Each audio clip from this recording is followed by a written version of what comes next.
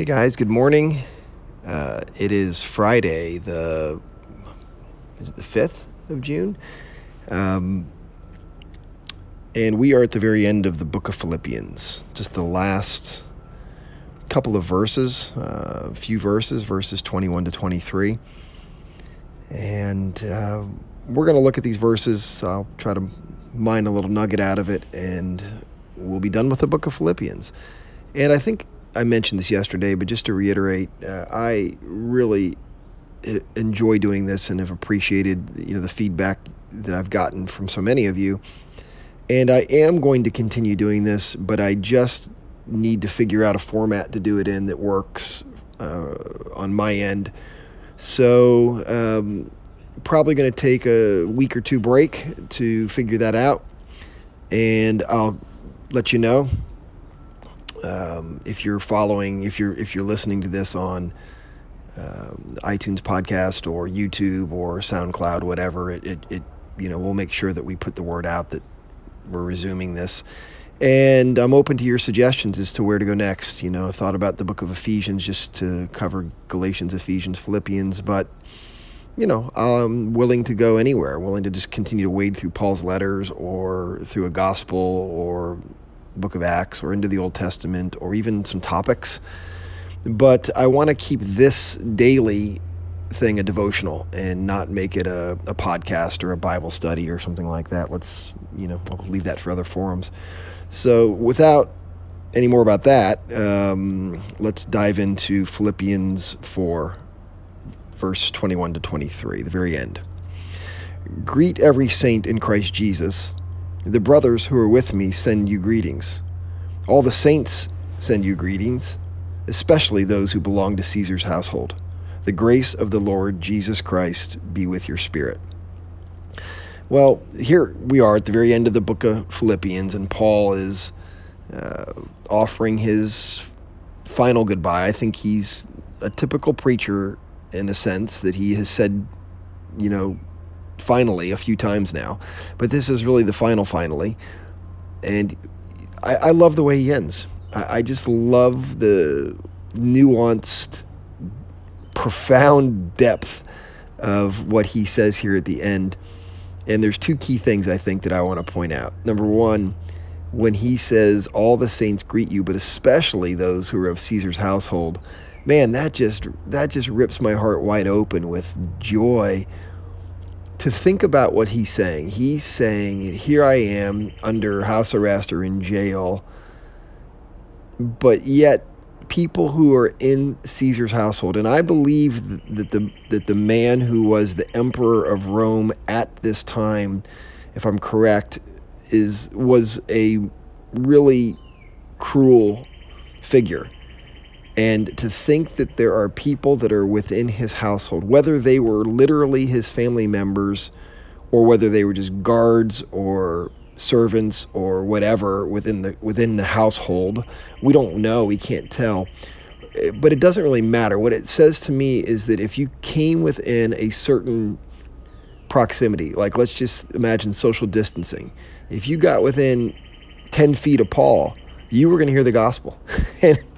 And if you dared to stop, you were going to hear the whole gospel, and you're going to hear his whole testimony. And that the Spirit of God would fall upon those meetings so that wherever Paul went, he left behind a trail of new believers. This is why this man is such a profound church planter.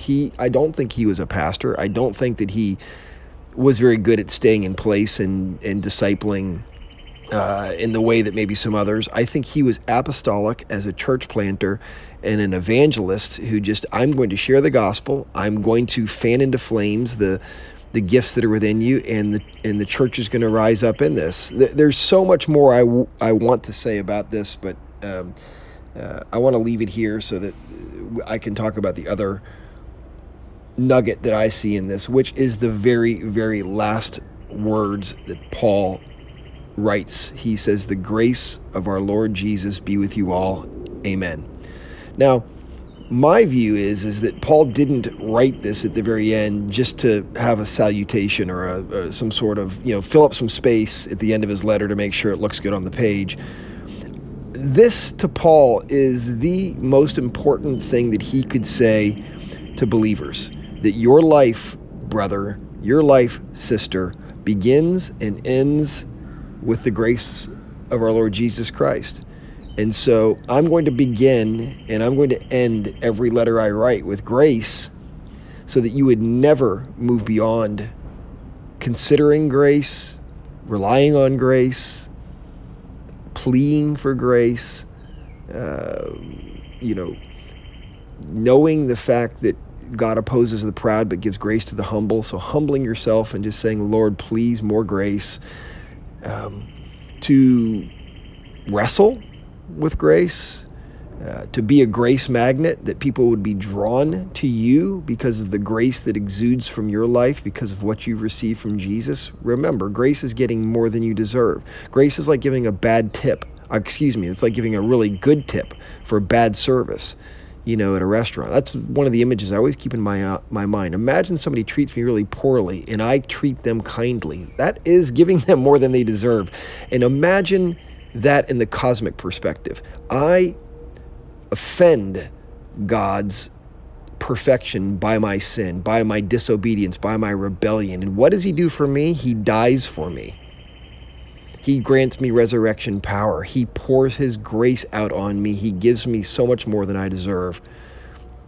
And I love the fact that Paul ends this letter, this beautiful, joy-filled encouragement with this blessing. May the grace of our Lord Jesus Christ be with you all. Amen.